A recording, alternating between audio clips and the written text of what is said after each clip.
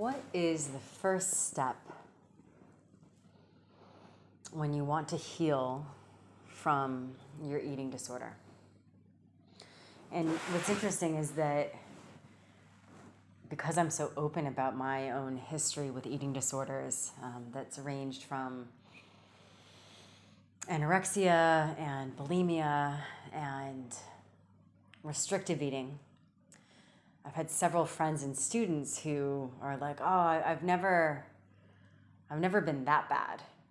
There's a certain idea that we have around what an eating disorder is and what an eating disorder isn't. And what's interesting is that when they hear me do talks about it, or I've written a manual and a book on it. Suddenly they're like, "Well, wait a minute. Maybe there is something there for me." Because for those of you who don't have an eating disorder, although it seems to manifest this compulsion around eating or not eating food, not having the ability to control oneself around food, or having such a strong self-restrictive will that you don't eat certain foods, and that the entire focus is around harming the body or making the body smaller, or all of it being this all about the looks. And really the deeper question that we get to ask ourselves when we start to go underneath what's really here in our inability to allow ourselves to just eat food, to eat on a regular level, to not manipulate, to not restrict, to not judge ourselves, but to really allow ourselves to have an appetite. It really is our relationship with, how much do I actually want to be here on this planet? And due to various reasons why we may not want to be here.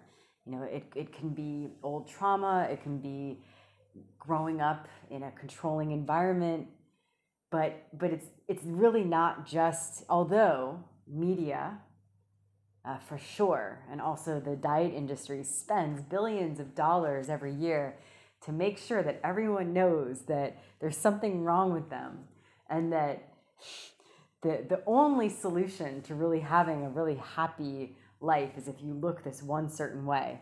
And if you start to look through the ages, and I'm talking centuries, the ideal body type, and I am speaking more about women, just because that's where I'm more familiar.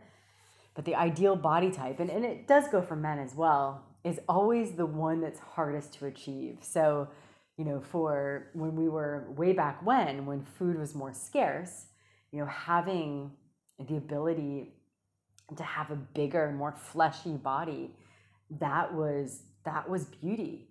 And there are certain paintings where the women in our eyes these days, a woman would be big, but actually where women were considered to be even too small as models. I spent some time when I was 20 years old. I lived in Niger, West Africa, and still there, the beauty was being a larger woman, and women kind of looked at me like, "Why are you so small?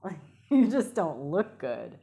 And there actually is in the Zarma tribe something called the fat ceremony, where every year, the woman that basically ends up being the largest is the most beautiful. And the way that they gauge this is that of course there's going to be there's a lot of different layers going on here as I'm about to say it. So the wealthy man, he's wealthy because it means that his wife doesn't need to work. She can stay at home. And so the women that can stay at home have the time to just lounge around and fatten themselves up with this like sugary rice milk drink. And at the end of the year, I'm sure they do other things too. At the end of the year, they all come out for this big like ceremony and dance. And it's like this buffalo dance. And so the woman that resembles the buffalo the most, she's the most beautiful one. And and I'm saying this because you can already consider, that different cultures also revere different body types for various reasons. And I'm not saying that one is good and one is bad, but there's this thing that's trapping all of us, that we need to be a certain way, and usually it's the opposite of however we really are. And our greatest superpower is, how can we be ourselves? How can we come back to our own essence? And so if we're really looking at our relationship, for those of you who struggle with anorexia, constant dieting, restriction, bulimia, and bulimia, it's not just throwing up after meals. It can be over-exercising. It can be taking laxatives. And it also can just be, and this just isn't bulimia, but with eating disorders, it can be erratic eating. So you can be someone who binges a lot sometimes, and then you starve yourself other times, and then you purge other times, right? Like, no one ever really stays in one category. But the deeper thing, no matter what the relationship of food is, and if you really study it, now, because we like to categorize things, like there are so many ways to have a disorder with food, but it really is the denial of self and the betrayal of self. I remember the year after my brother died, I had relapsed back into my eating disorders, because a part of me just didn't want to be here. I was so in grief, and there was almost a part of me that wanted to join him. I missed him so much, and it turned my entire reality and relationship with God like on its head. And it just made me question everything. And it was actually one of the most beautiful, the most sorrowful years, it was one of the most beautiful years. And I remember it was a really deep year process of grieving. It took longer than that, but the strongest time was the first year. And I remember coming out of a ceremony, and they always have an array of beautiful food to eat after ceremony. And usually I would just walk by the table and just go take a shower and go to bed. But this time, I remember I just paused at the table, and I decided to eat. And it wasn't just eating food. It was like, I decided in that moment, I want to be here.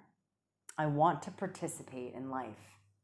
I'm tired of having one leg here, one leg elsewhere. I really want to be here.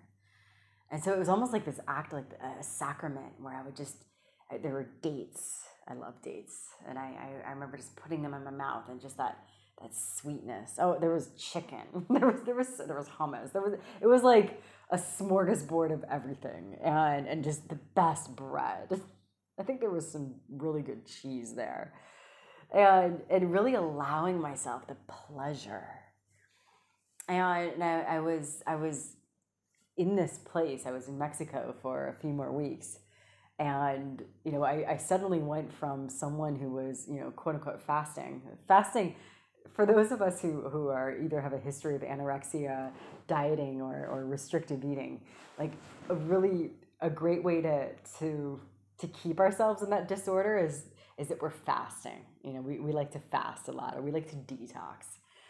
So I really kind of turned my experience on its head, that once I decided I really want to be here, I spent that next week just eating beautiful meals, and not binging, but just being with friends and taking time to have long meals, and really enjoying the textures and tastes of all the food, and allowing pleasure. Because why did we incarnate in this body? It wasn't just to work really hard. It wasn't to save money. It wasn't to suffer, even though there's a lot of suffering. Why did we really come here? Why did we really come here? And when I say pleasure, it's not the hedonistic pleasure. It's not the pleasure that you're going to regret. It's the pleasure that where you're like, I'm alive and I'm so present with this moment, and it is taking over all of my senses. And it's even a very simple moment, but there's so much gratitude in me. And this gratitude isn't something where you're like, I need to have a gratitude journal and I'm trying to do a gratitude practice. It's not something that you're forcing. It's like, I can't help myself but be grateful because of this pleasure of being alive. And as simple as it sounds, our relationship with pleasure can be very complicated and twisted and almost sorrowful, because we might be numbed out in some way. We may not think that we deserve pleasure. We may not even know what brings us pleasure. We might have fear around pleasure. And the two main things that I really work with people when they come to me to heal from their eating disorders is, we start to like build pleasure in. And part of it is, how do we start to be able to meet the pain that we're still carrying? How do we start to feel safe and feeling? But even before we do any of that, because usually when we walk in the room and we're struggling with our food, that basic thing that's like, hey, I'm here.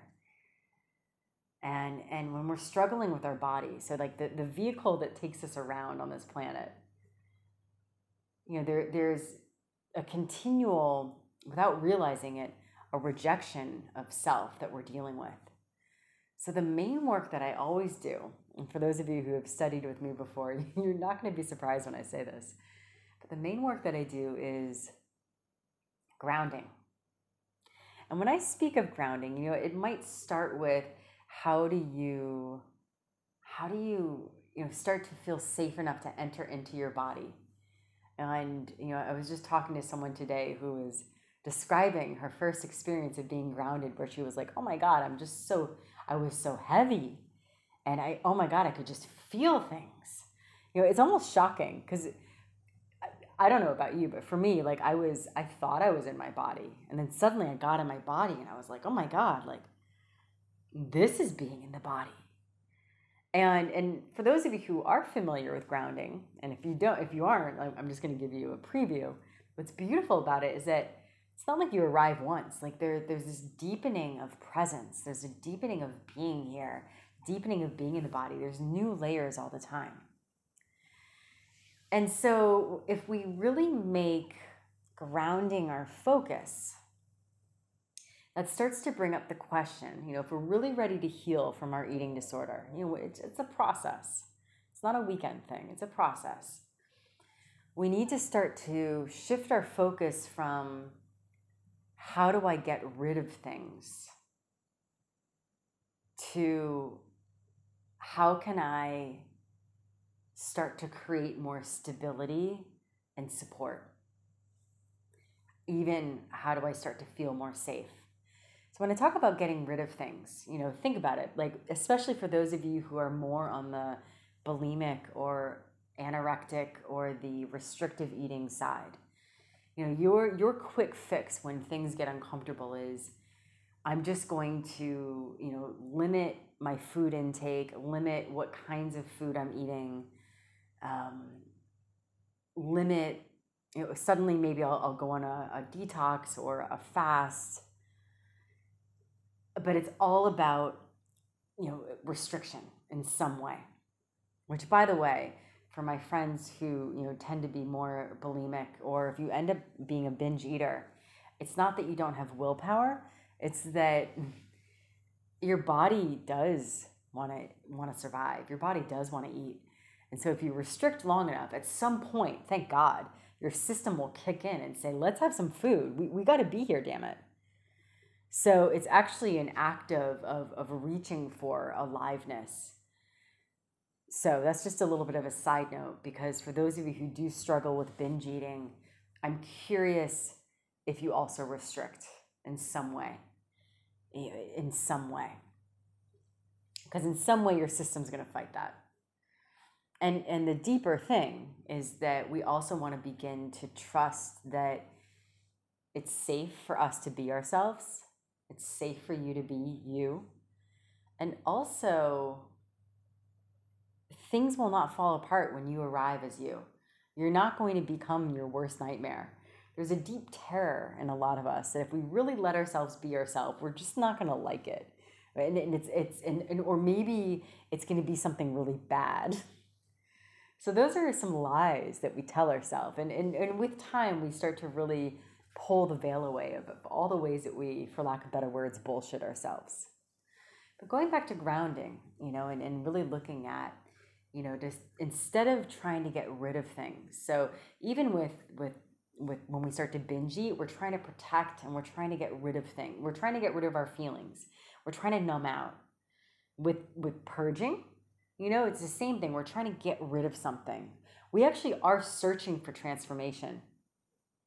Like when we're restricting, when we're binging, when we're purging, it's actually a really warped way to try to get a handle on things. So you might realize by now that it isn't really working, that you may already be at, for those of you who've starved yourself, you realize, oh my God, I'm never going to be the size I want to be. I'm never going to be good enough, right? Have you ever looked in the mirror and been like, hot damn, right? It might, maybe for a moment, but it goes away. How do you meet a life that is constant change and where there's so much that you can't control? Where's your power? So we're really looking at, instead of just trying to get rid of things, which includes trying to get rid of you. So when we have eating disorders, whether you're putting on weight or really rapidly losing it, you're hiding yourself. You're eradicating yourself. So how can you start to make space for yourself? What would an act of nourishment, of stabilization look like? When we think about like the idea of recovery, recovery, and although you might think of it in terms of like addiction terms, I'm actually thinking of recovery like when you're training at the gym and you're putting on a lot of muscle. I do a lot of gymnastics, and I need about 3 days of recovery. If I do an intense practice, my system can't do it every day. And so there's that rest and recovery that's so important for the care. And that also will start to create some ground. So, the next time that you're looking for, a quick fast or a detox or a quick diet, or some new exercise program. And movement's great, but it's the intention behind it. When our intention is self-harm, that's not going to get us anywhere. And what if the real antidote is, how can you begin to make space for you? Instead of denying yourself, instead of dismissing yourself, instead of hiding yourself. And I do want to touch upon that there's probably some deeper pain involved. And I'm just going to speak personally. With my anorexia, that was my way to disappear. That was how I felt safe. With my bulimia, it was also the way to hide all my feelings. With my binge eating, and when I got bigger, that was also my way to disappear. I was always looking for protection and always ways to disappear. And so for some of us, there can be a compulsion where we disappear ourselves, we dismiss ourselves, we make the others around us maybe have more energy or more power. And we're dismissing ourselves. We don't allow ourselves to exist. And if we're going to put it into yogic terms, I exist, the right to exist. That's the human right of every single person on this planet. You included. You included. And, I'm curious for you if there are other things beyond food where it's like, well, everyone else gets to have this, but I don't. Where does self-denial play a role in your life? And just in listening to my words, I know I've shared a lot of different layers. And the invitation always is take what resonates and toss out the rest.